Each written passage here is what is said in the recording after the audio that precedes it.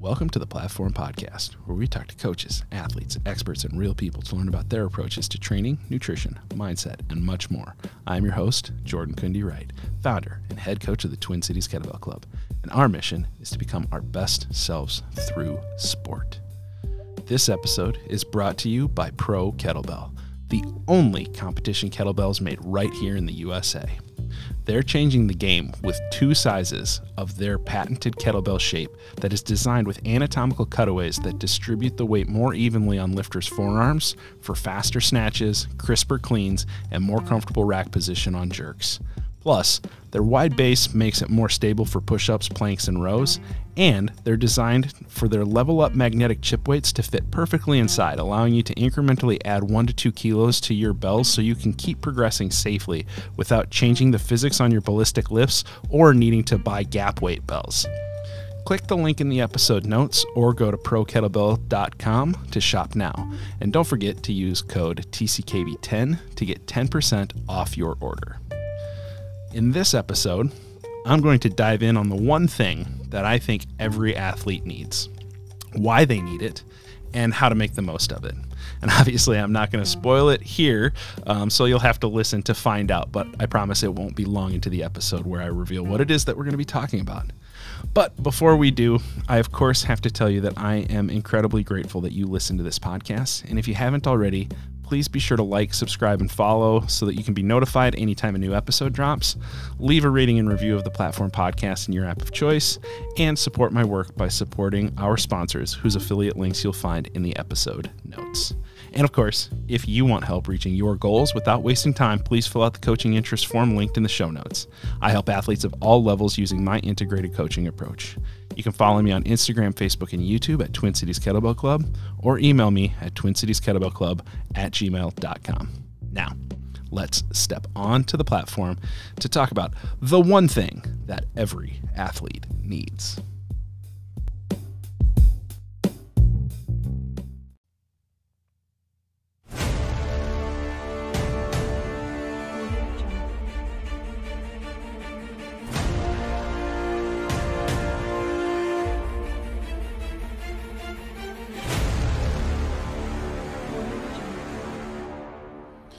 All right, welcome into this episode of the Platform Podcast. I'm your host, Jordan Kundi Wright. And this week, I wanted to talk to you all about something I think every athlete needs. And it shouldn't come as a surprise if you've heard me talk about my approaches to building programs and nutrition and how I think it is very important that we act like an athlete. Even a lot of people don't think of themselves as athletes, and I think that is problematic, and that's a topic for another conversation or another podcast. But I think it's really important that we think of ourselves as athletes, and we think about taking our lives in seasons and periodization. And so what I want to talk to everybody about today is the one thing every athlete needs is an off season. Now, why is that the one thing? Well, it's not the one thing. It's the thing that I think every athlete needs that I see a lot of athletes not following through on. There's a tendency to think that more is better, and that we are going to be able to just go all the time without stopping, without taking time away. And I'll actually have athletes reach out to me and say, I'm really sorry. I need to take a break from kettlebell training. I need to step away for a minute. It's not you, it's me. I just need a break. And to which I always kind of chuckle because that's part of the plan. We plan for that. I don't expect my athletes to train kettlebell sport specifically year round for years on end without taking any time off. It's almost asinine when you think of it that way. Like when you say it out loud, like, oh, I just expected, is the expectation that you do this one activity for the rest of your life without taking any breaks. I would hope that sounds ridiculous to you, because it is kind of ridiculous to think of it that way. There are multiple reasons why we want to take an off season, and I'll start first with what those reasons are. So the first, and I think the primary reason, is that it reduces the risk of overuse injury. Now, kettlebell sport is a cyclical sport, which means we are doing the same thing over and over and over and over and over and over and over again, ad infinitum, right? Or at least as long as you can tolerate it and as long as you don't get hurt. Now, if you manage your workload appropriately and you periodize your programming in such a way that you have undulations and breaks and deloads within your programming like you should, then the need for a full-on off-season away from the bells entirely is not analogous to an off-season. You can do an off-season program using kettlebells, but that doesn't mean that in the off-season you will be doing jerk, snatch, long cycle, clean, and other such kettlebell sport-specific movements.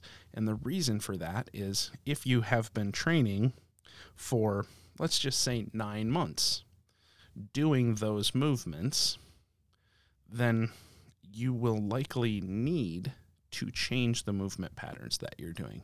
Now, you actually see this in represented in the Russian school, or at least the St. Petersburg school. I shouldn't lump all Russian schools together, because there are many different schools of thought within, even within Russia, of different methodologies of approaching kettlebell sport training. But from the St. Petersburg school, which is Denis Vasilyev is probably the most famous, at least in America, athlete to come out of the St. Petersburg school.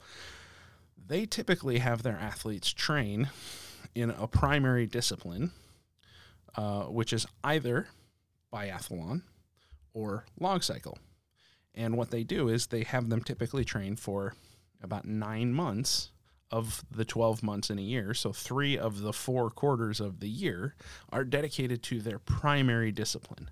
And then their off season is shifting from whatever their primary discipline, be it long cycle or a biathlon, and they do a 3-month training block of the other discipline. So if you were a long cycle specialist who was doing a lot of long cycle over the course of 9 months, then you would toggle to biathlon and do biathlon for 3 months of the year, and then switch back.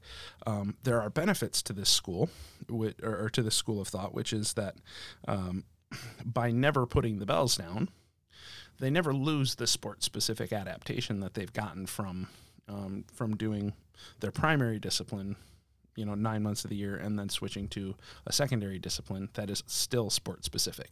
So they are going to stay much more sport-specifically focused and sport-specifically adapted. So there's certainly benefit to that. And it still has the same primary benefit of reducing the overuse injury risk. Now, I am a big fan of triathlon training because it reduces the overuse injury risk by doing those 3 different movements consistently. You are getting a more varied approach to movement, and you're getting more movement types in your regular training cycles. So I think it actually overall reduces the injury risk from overuse training significantly more than if you do long cycle for 9 months and then switch to biathlon for 3 months. Now, that's not to say that my approach is better. Obviously, I think it is, or it wouldn't be my philosophy. I have my reasons for it, which I've begun to articulate. But I can see validity to this school of thought, right? And it's obviously worked very well for people. But one of the things that I don't think it accounts for is that there is still a lot of carryover in the type of movement that you're doing when you switch from jerk to long cycle or long cycle to jerk, right? Like, for example, right? In all three movements, you are going to carry a lot of overhead volume because the sport, by definition, is fixating the bells overhead. So you're going to carry a lot of overhead volume, and there's going to be a lot of shoulder requirement to do that. So if you never stop going overhead for an extended period of time, you can still run into pattern overload injuries. It's a lot less likely to happen if you're switching between the three movements regularly, because the paths are slightly different, the style is slightly different, the way you get overhead is different. Obviously, jerk has the highest level of overhead volume associated with it. Long cycle would probably be second, depending on how you vary your training cycles. Snatch can actually be higher in total volume because of the rep count, but the intensity is lower because it's only single bell, right? So, but also with snatch, you get some transverse plane activation because you're getting a little bit more rotation. Because it's single bell, you can rotate more, so you can get a little bit of different movement plane variability that you don't get, but you're going to see that reduced risk of overuse injury when you get movement variety. And so what I like to advocate for is, I would say, 9 to 11 months of kettlebell sport specific training with then an off season where we step away from the bells almost entirely. I have a lot of my athletes right now in what I like to call our holiday hypertrophy season, where we are going to step away from the bells and focus on building larger, more voluminous muscles, and focusing on those movements and focusing on those movements and the types of implements that create hypertrophy response, and moving in ways that we haven't been moving. So one of the things that you don't get very much of at all in kettlebell sport is side to side, right? You're not going to be moving in that frontal plane very much, at least not horizontally, right? So like doing side to side lunges and doing a lot more rotational things. So rotational cleans or barbell torques is one of my favorite core exercises, right? And that's not to say that these things can't be present in your GPP for your programming while you're doing kettlebell sport, and they absolutely should be. Again, a topic for another podcast is approaches to GPP and how we think about GPP programming to reduce injury risk. But in the off season, I really like to focus on giving people different implements to use, different types of movements to use, and being able to really focus on what are the ways that we need to move to keep the body in balance so that we can reduce the risk of overuse injury. All right, so that's reason number one why every athlete needs an off season. It reduces the risk of overuse injury by ideally changing the types of movements that you are doing for an extended period of time. Number two, and why I emphasize stepping away from the bells in the off season, whereas the Russian St. Petersburg school does not, is that I think stepping away from the bells and taking an off season reduces the likelihood of mental burnout. This sport is mentally challenging. In my opinion, it is the hardest sport I have ever done. And a lot of that is the mental grind of you work sometimes for months to gain a couple of reps. And that's early on in your journey. You might work for 6 months and go up 10 reps. But as you get closer and closer to your cap or to your athletic potential, you might work for a year to get 2 reps, or you might work for even multiple years to be able to go from CMS to Master Sport, or rank 1 to CMS. And the difference between CMS and Master Sport might only be a handful of reps, right? I can't tell you how many people I've talked to, and you'll probably, you see it if you follow Kettlebell sport athletes on social media. You see the people that are like, oh my God, I have been working so hard for 2 years to get the 3 reps that put me over the hump. The last time I got rank 1, I was at, X number of reps, and I've been working for 2 years, and I finally added the 3 reps necessary and was able to do it on the platform in competition, and finally got CMS, or finally got Master of Sport. Because the closer you get to your ceiling, the longer it takes to get that adaptation, or to move a little bit further down the line.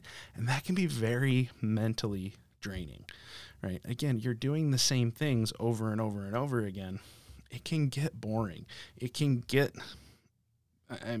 tiresome, right? Like, it's hard to just keep doing the same things over and over again, especially if you're not seeing progress that you want to see. And you can really wear yourself down. And I've seen so many people. I mean, I've been doing this sport now. I was just doing the math the other day. I got my personal training certification in like 2008. I got my first kettlebell sports certification in 2010 or 2009, and then my first kettlebell certification in 2009. And then my kettlebell sports certifications in 2010. So for 13, 14 years, I've been focused on this sport and been around this sport. And I've seen so many people come into this sport with a vengeance, and they just like balls to the wall, and they hammer it and hammer it and hammer it, and they're doing awesome. And you'll see people, they'll come in and they'll perform at a really high level for like 2-3 years, and then they just poof, they're gone. Like a ghost. And you're like, oh, what happened to so-and-so? I won't name names because I don't want to throw anybody under the bus or feel like I'm calling them out. Like, it's totally fine to move on to other activities, right? Like, this is my thing. It doesn't have to be your thing. It can be a thing that you did and then you decided you want to move on to another thing. That's totally fine, totally respectable, right? Like, it's your life. You do you, boo-boo, right? Have fun. Make it work for you. Make it something that you really enjoy doing. But for those of us who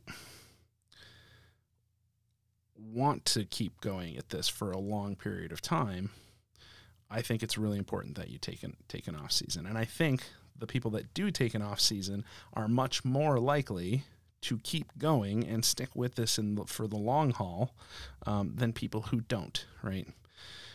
And it just makes so much sense to me. Like, there's a reason professional athletes at the end of their chosen sport take time away from their sport immediately following the championship, or, if you were so fortunate to go deep into your playoffs and make the championship round and win the championship, right, you might have a very long season. Like, if you're thinking about a football team, an NFL football team, since it's football season right now, you're talking an 18-week regular season and then another 4 weeks of playoffs, and that actually gets stretched out into several because of bye weeks and things like that. If you actually win the Super Bowl, you don't finish until February, right? So that is a very long season, and it takes a lot out of you mentally. It's a lot of preparation. It's a lot of focus, and so people need time to step away and regain some mental clarity, some mental space, right?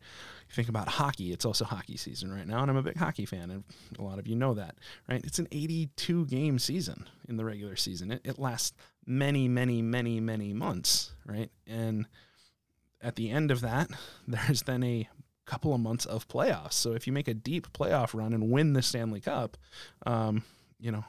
you can have been playing hockey for 10 months straight, and that takes a lot out of your body, right? And that takes a lot out of you mentally. So the need for a time to step away is very important mentally, reducing the likelihood of burnout. So if it's been, multiple years since you have stepped away from kettlebell sport or stepped away from any particular discipline, I think you really need to look at when's the last time I took an actual off season, because the pros take an off season. They step away from their chosen discipline to really make sure that they have time to refocus, and so that when they do come back, they're excited to get back to it, right? Anytime you've been forced to step away from the bells, like I was when I had my shoulder surgery, I was incredibly excited to get back to the bells because I'd been away from them long enough. And that's part of the reason that I know that this sport is for me and why I love it.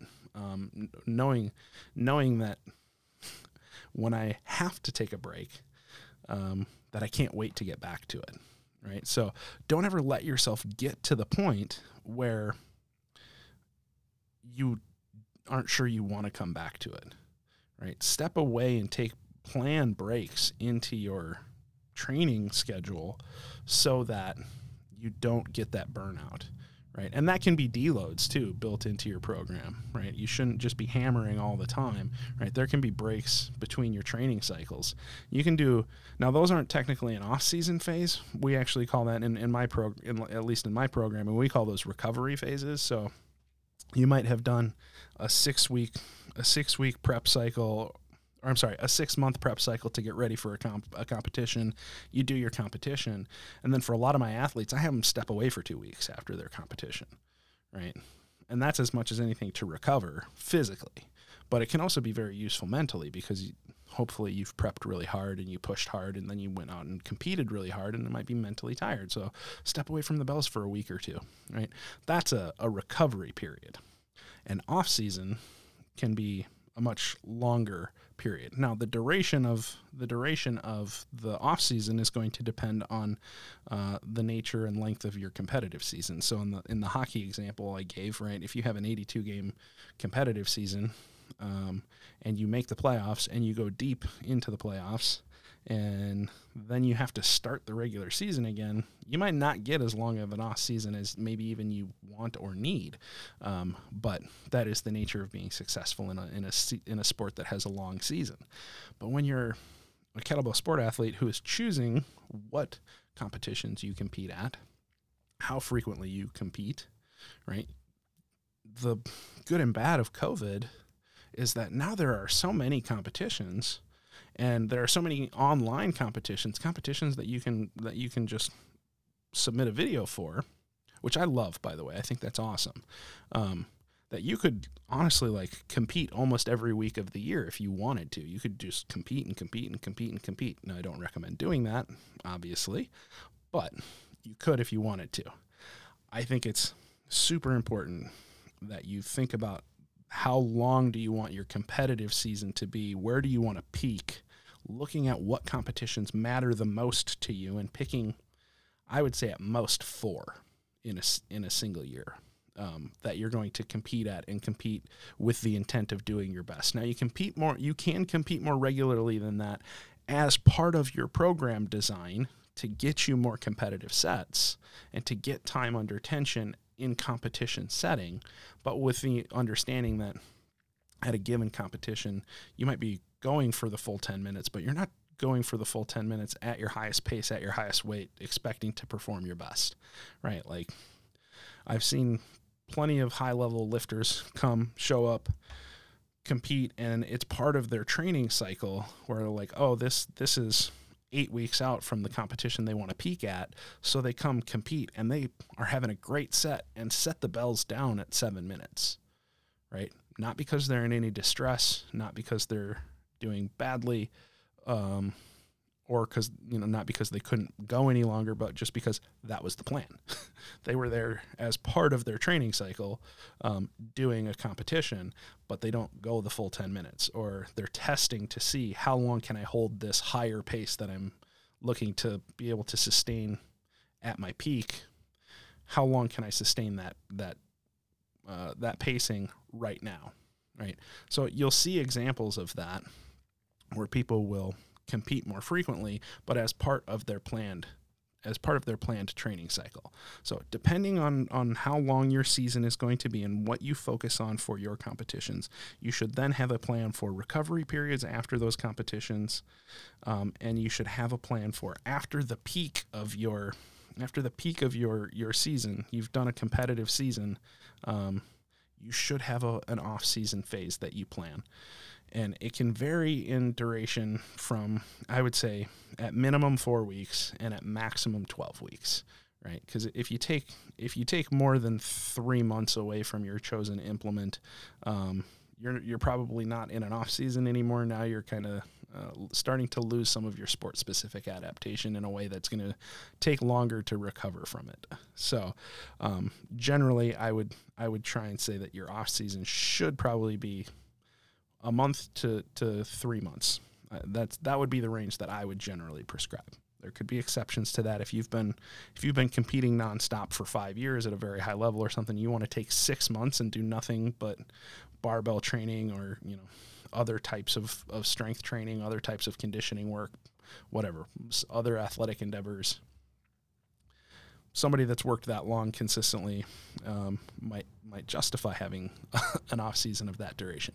But in general, I think the best approach for a long-term sustainable cadence is 9 to 11 months on, and 1 month to 3 months off, right? And so the third reason every athlete needs an off season, and I've kind of been alluding to it as we talked about it, is it allows you time to focus on improving, right? And what I mean by improving, it is kind of in 3 dimensions. It allows you a chance to increase your foundational fitness, like just the wider the base, the higher the peak can be. And so you might need time away from, a sport-specific training modality to just work on your overall what we would call GPP, general physical preparedness in the kettlebell sport world, but just foundational fitness, working on building a wider base.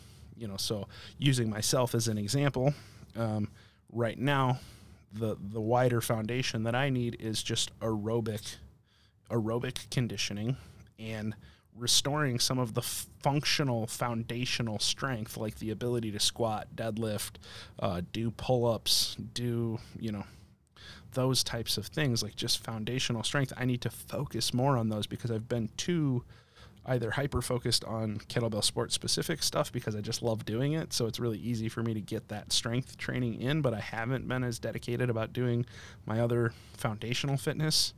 And I'm certainly not nearly as dedicated doing my cardio because I don't really like long, slow cardio, but it is what I need to do to get better at the sport. So this off season, my focus can be on foundational fitness, building a wider base so I can have a higher peak.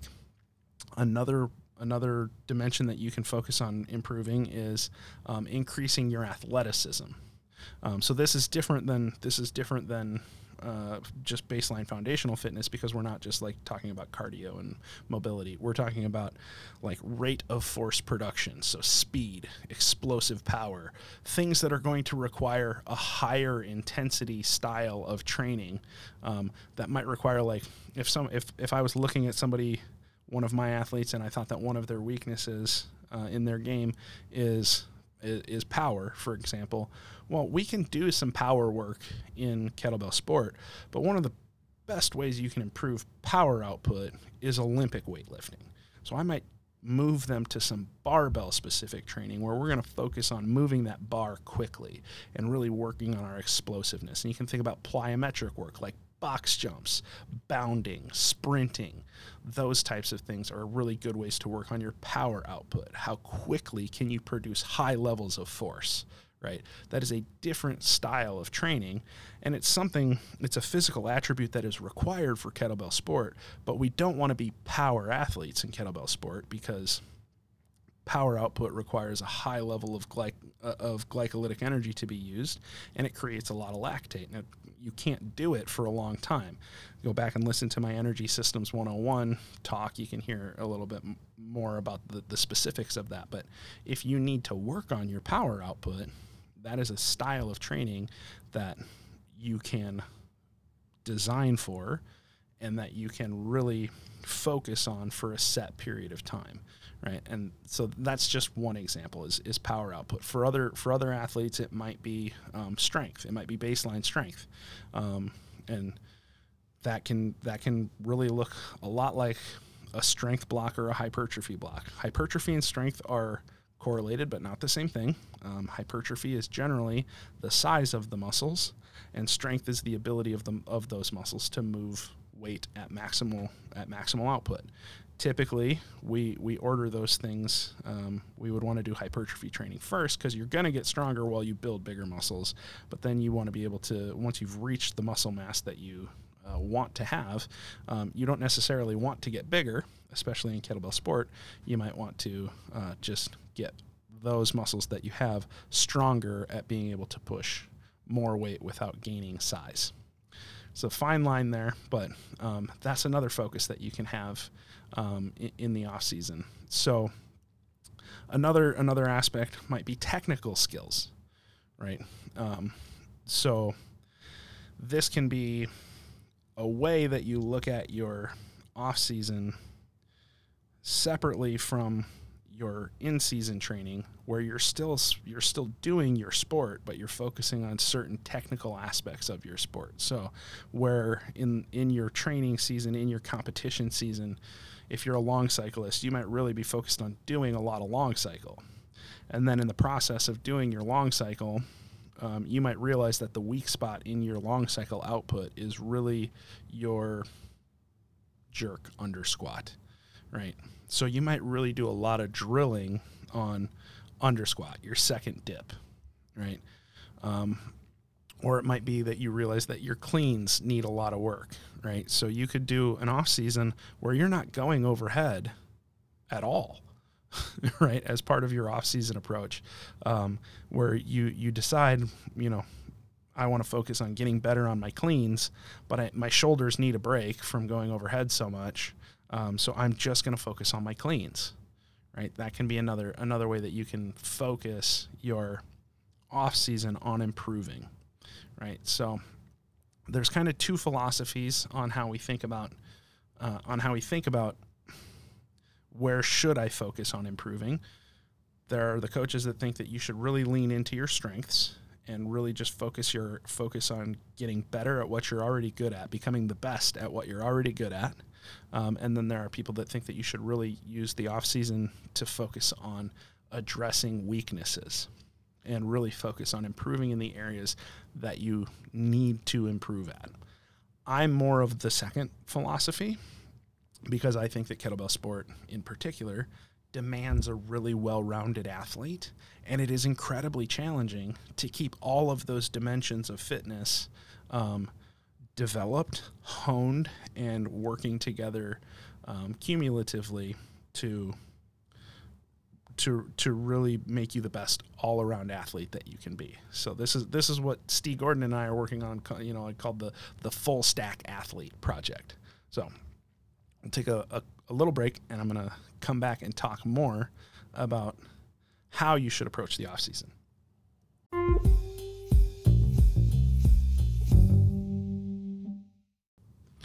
This episode is brought to you by Pro Kettlebell, the only competition kettlebell made in the USA. They're changing the game with 2 sizes of their patented kettlebell shape that is designed with anatomical cutaways that distribute the weight more evenly on lifter's forearm for faster snatches, crisper cleans, and more comfortable rack position on jerks. Plus, their wide base makes it more stable for push-ups, planks, and rows. And they're also designed for their level-up magnetic chip weights to fit perfectly inside, allowing you to incrementally add 1 or 2 kilos to your bells so that you can keep progressing safely without changing the physics on your ballistic lifts and saving a ton of space in your garage. Click the link in the episode notes or go to prokettlebell.com to shop now, and don't forget to use code TCKB10 to get 10% off your order.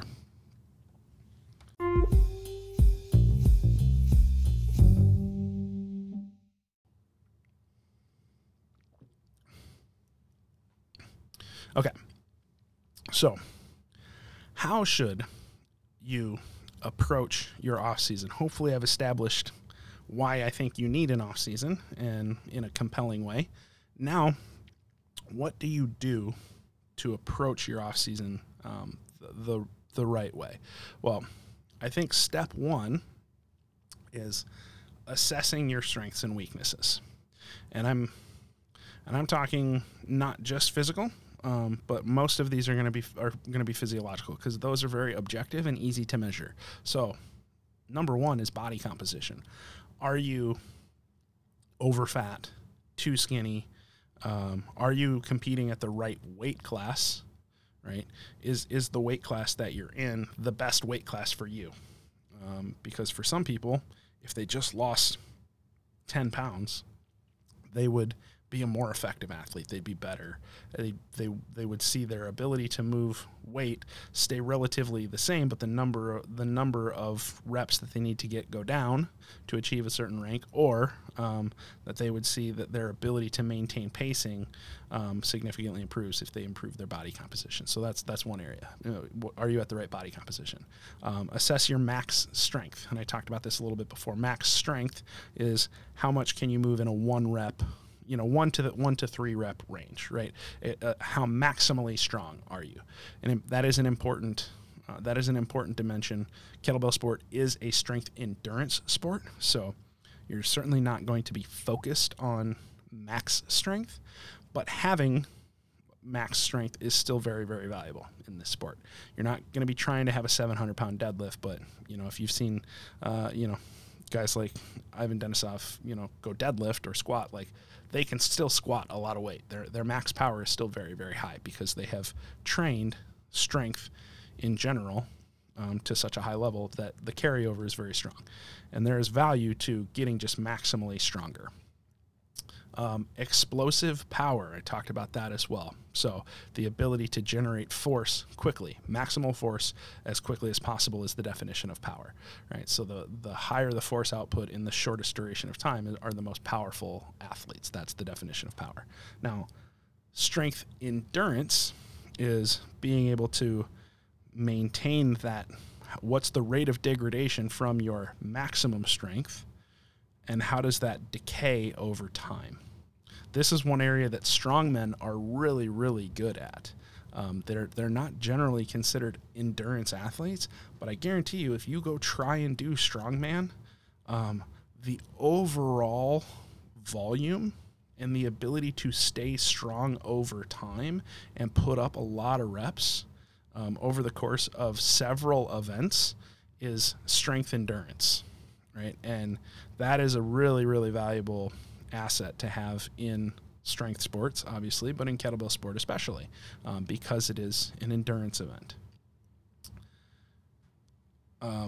Separately but correlated is cardio endurance, right? And as most people are probably familiar with, that is your ability to continue going for an extended period of time. This is typically sub-maximal. How long can you just go and stay at an exercise intensity for extended periods of time?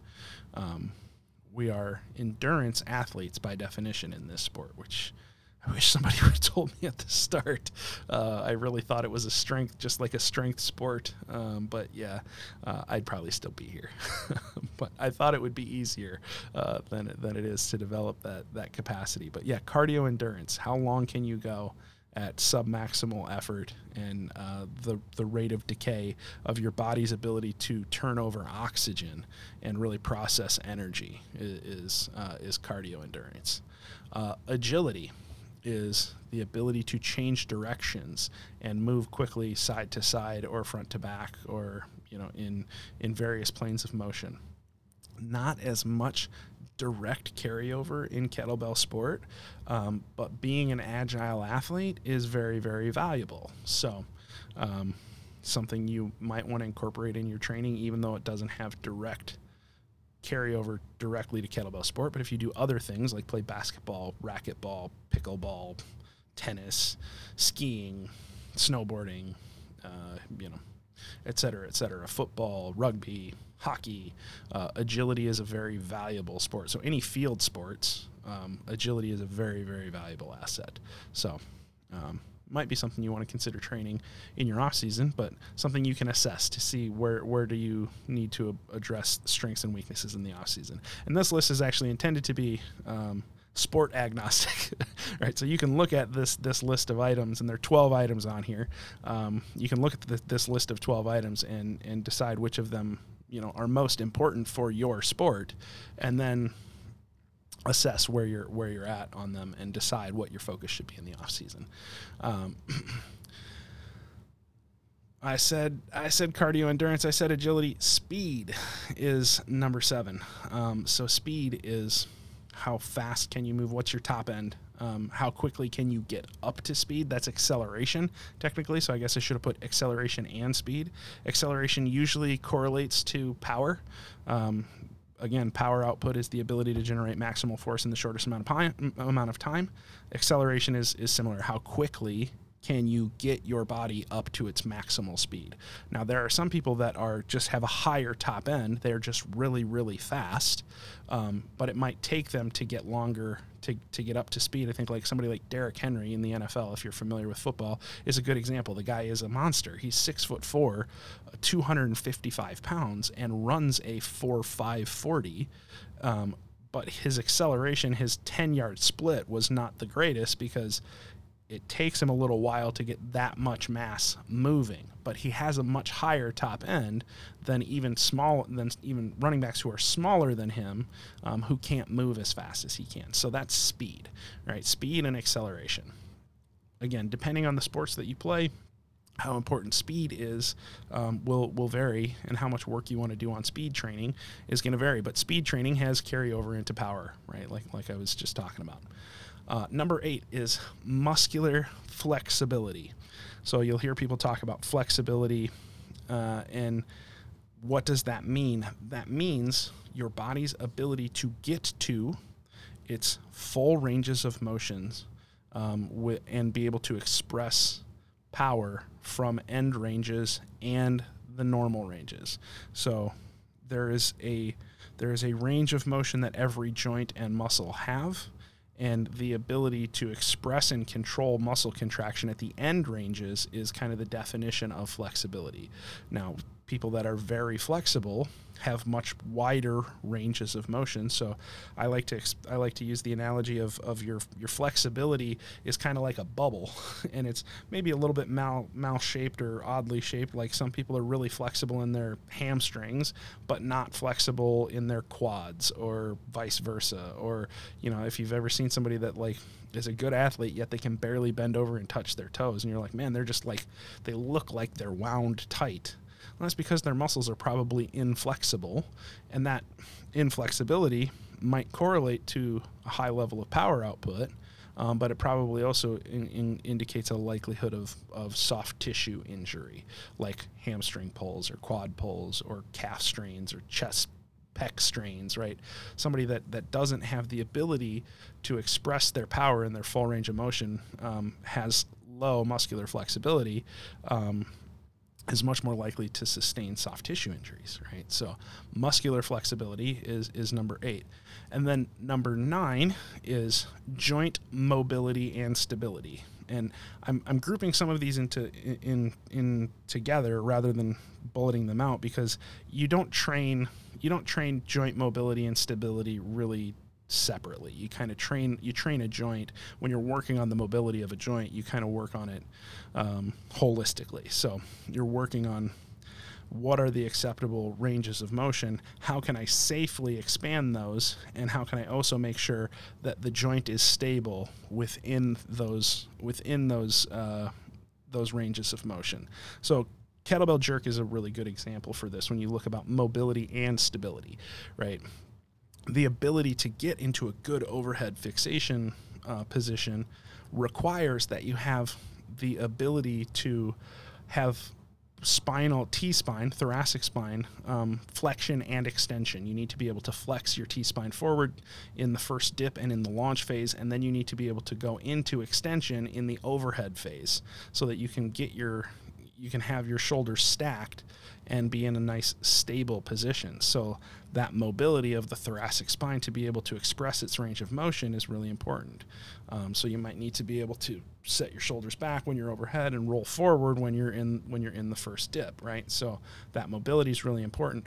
The stability that then comes into the upstream joint is the shoulders, right? So sometimes people lack stability in their shoulders, even if they have a mobile T-spine, and sometimes they lack the T-spine mobility to get their shoulders into a position that allows them to stabilize the bells overhead, right? So when somebody is saying, I'm having a hard time fixating these bells overhead, I feel wobbly overhead, that's where we as coaches are going to assess, okay, is this a T-spine mobility stability problem, or is this a shoulder stability problem? Like for me, for example, right, the overhead stability could simply be an issue of old joint injuries, like having both of my shoulders surgically reconstructed. I might need to do more joint stability work, like isometric holds or strengthening movements or range of motion drills, to be able to allow that joint to work through its full range of motion, which is the mobility piece, and then being able to stabilize in the positions that I want it to. So joint stability and joint mobility tend to go hand in hand, and joints work hand in hand together throughout the kinetic chain to be able to allow things to happen. And the muscular flexibility, the muscles that attach to those joints and connect throughout the chain, are also important. So honestly, number 8 and 9 are really hard to separate out. That's why you tend to hear people talk about flexibility and mobility almost analogously. They are different things, but they're kind of hand in glove, right? So assessing what is your muscular flexibility, what is your joint mobility, and your joint stability are other aspects. Then I would say another aspect you can assess is core strength and stability. Again, similar but not the same thing. Core strength is obviously how strong is your core. How stable your core is how able to maintain a proper position, right? If you have a really strong core and you can flex your core really well and stabilize your spine, you might be capable of a really powerful high power output like on a squat or a deadlift. But if you can only do, like power lifters, right? If you're only asked to do 1 rep, the ability to hold that position and be stable for long periods of time might be different, right? So core strength, core stability, two different but very important and related capabilities. So you'd want to assess what is your core strength and stability. That's another area that you can train. And then sport-specific skills, which I talked about a little bit before, so I won't belabor that. That's another area you should assess. And then last but not least, and another area that I talked about is mental toughness. And anybody that's listened to this podcast knows that I'm really big on mental training. I think mental toughness is really, really important. And I think that it is something that you can focus on in the off season. If you realize that it's a weakness for you, you can intentionally put yourself into stressing situations and really try and focus on building mental resilience.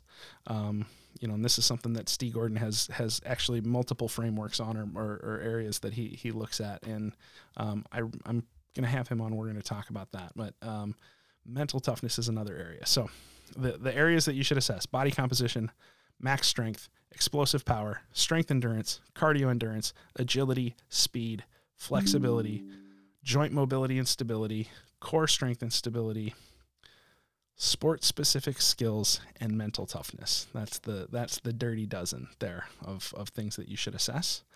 As you assess those, you'll measure your baselines, right? So you'll want to see, where did I start my off-season program? Once you've decided, which of these areas you kind of self-assess are your strongest and weakest at, then we measure baselines and see, where am I starting from in these areas? And then you can decide on the duration and intensity of your off-season phase. We talked about this earlier. off-season training programs should vary based on an athlete's age, sport, level, personal needs, the length of their season. Right. It's a crucial time to give athletes a break from the demands of their sport and include a balance of activities and just making sure that you're taking into account a holistic view of the athlete as a human being that exists not just for the purpose of their sport. And we as athletes can sometimes forget that our sport is only one part of being a full stack human. We don't just want to be a full stack athlete. We want to be full stack humans. So focusing on your sport too much can lead to deficiencies in other areas of your life. So it's important that we take that into account as well when we're thinking about your off-season phase. So really think about what's the duration and intensity of your off-season phase. You don't want your off-season phase to be so intense that it compromises other areas of your life. But also, if you're like in the sweet spot of your career where this is like when you're young and fit and healthy and unmarried and no kids and all of those things, well, maybe this is the time that you really want to focus super intensely on achieving at your highest level. Or, you know, if you're a really high level athlete and you've got a chance to qualify for the Olympics, for example, your window is very, very small because it only comes around every 4 years, and most people only qualify for one Olympics. Some people, like, you know, are freaks and they qualify for multiple, but for most people, they only qualify once, maybe twice, right? So if you're in that window, then it might be time that your duration and intensity of your off season is a little bit longer or a little bit higher, depending on the needs, right? So that helps you then decide on your areas of focus. You set your goals within those areas, because I gave you 12 dimensions. I can tell you right now, you're not going to be able to improve across all 12 dimensions. You need to pick some areas of focus, and you might only pick 1, 2, or at most, I would say 3 to 5. And that's going to be something you work with your coach on, but you can't focus on all of those areas at once. This is where you need to set your focus and decide, based on what I'm already good at and where I'm deficient at, where do I want to focus my energies, right? And that should be something that you work with your coach on, because that's why I think everyone should have a coach, you know, especially if you have the luxury of having a coach, you definitely should. Coaches have coaches for this reason, because it helps to have another set of eyes. It helps to have somebody tell you, you know, this is where I think you should focus. And either it can be, this is where you should focus because you fucking suck at this, or this is where I focus because you're just better than everyone else at this. And the more we can raise that delta, the more you're going to exceed, right? You're going to excel, right? So work with your coach, set goals.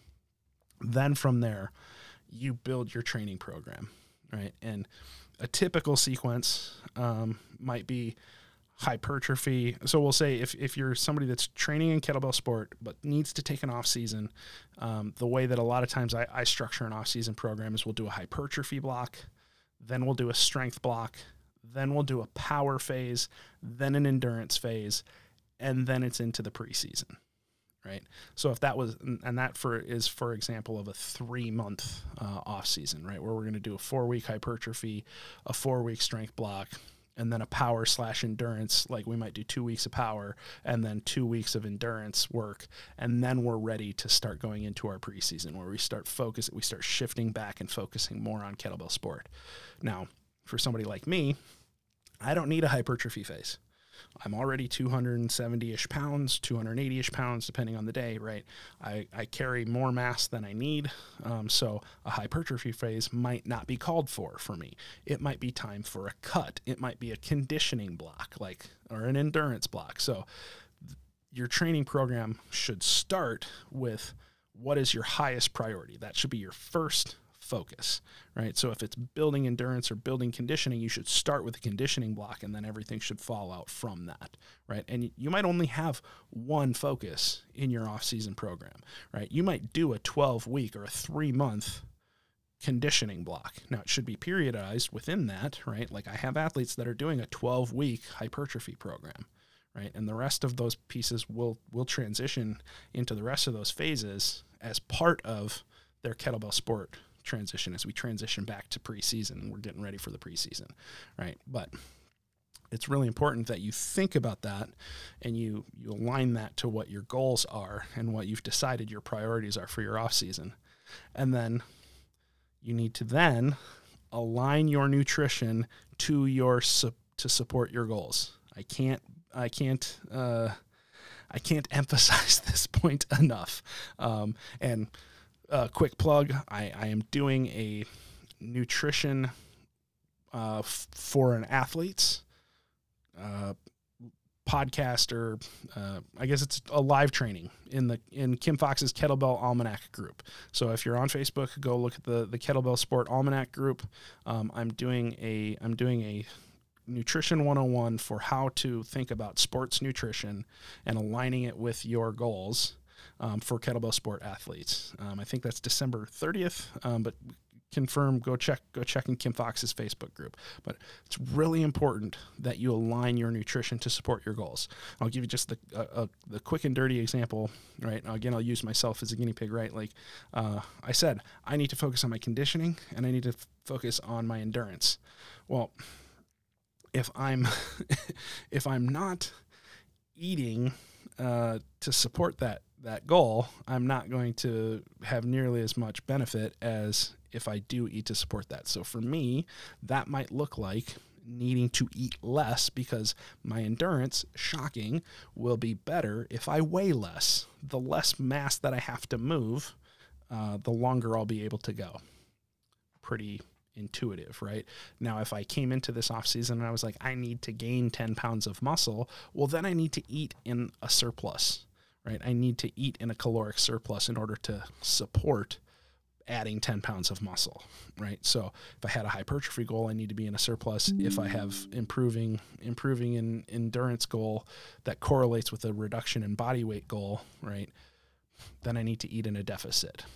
If you are looking to neither gain nor lose weight, then there's different calculations then of how do we split macros and how do we do some of those things. And that's what the point of the talk is going to be. We'll talk about how we apply some of those pieces of context to give you more nuance to allow you to make those decisions about how do you align your nutrition with your goals. But in order to align your nutrition with your goals, you need to know what your goals are and you need to have a plan to get those goals accomplished, right? So if this sounds like a lot, it's because it is. It's a lot to think about. That's why I am a coach. That's why I have a coach, right? It's because these things are a lot to think about. And then the last step is reassess for delta from baseline. So delta is just, fancy term for how much have we changed? How much progress have we made? Have we, if we set the goal of I want to improve my cardiovascular fitness, great, then you should have some type of a cardiovascular fitness assessment that you did at the start, like a 12-minute military snatch test where you switch hands every minute on the minute, and you can see what is your heart rate at the start, your max heart rate in the 12 minutes, how many reps did you get done, and then what was your heart rate 1 minute after and 2 minutes after you put the bells down. That will give you an idea of average heart rate, max heart rate recovery. So then you'll have a very good multiple data points to assess how much did I progress those objective measures of fitness in that 12-week focus or whatever your duration ends up being, right? And you can do that reassessment, like every month. Be like, it's a 12-week block to focus on my endurance. Okay, I'm going to do this baseline assessment at the start. I'm going to reassess at the end of month 1, going to reassess at the end of month 2, going to reassess at the end of the block, and we'll be able to see how much progress am I making, right? And that should A, help keep you motivated and accountable, and B, give you objective measures that the program that you're doing is working. All of those things are very, very important. They tie to your motivation. They tie to your ability to keep going. And if you're like me, you love the data. It makes you feel warm and fuzzy to know that what you're doing is working. And if it's not working, you can learn from that and do a different approach next time. We either win or we learn. We never lose. And with that, I will see you next time on the Platform Podcast. Please hit me up if you have questions. Go sign up for the nutrition seminar in the Kettlebell Sport Almanac group, and I will see y'all next time.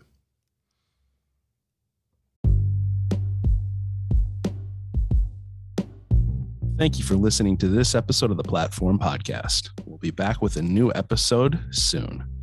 Please be sure to leave a rating and review of the Platform Podcast in your app of choice. Support our work by supporting our affiliates. And of course, if you have questions or you want help reaching your goals, reach out to me. Until next time, thanks for listening.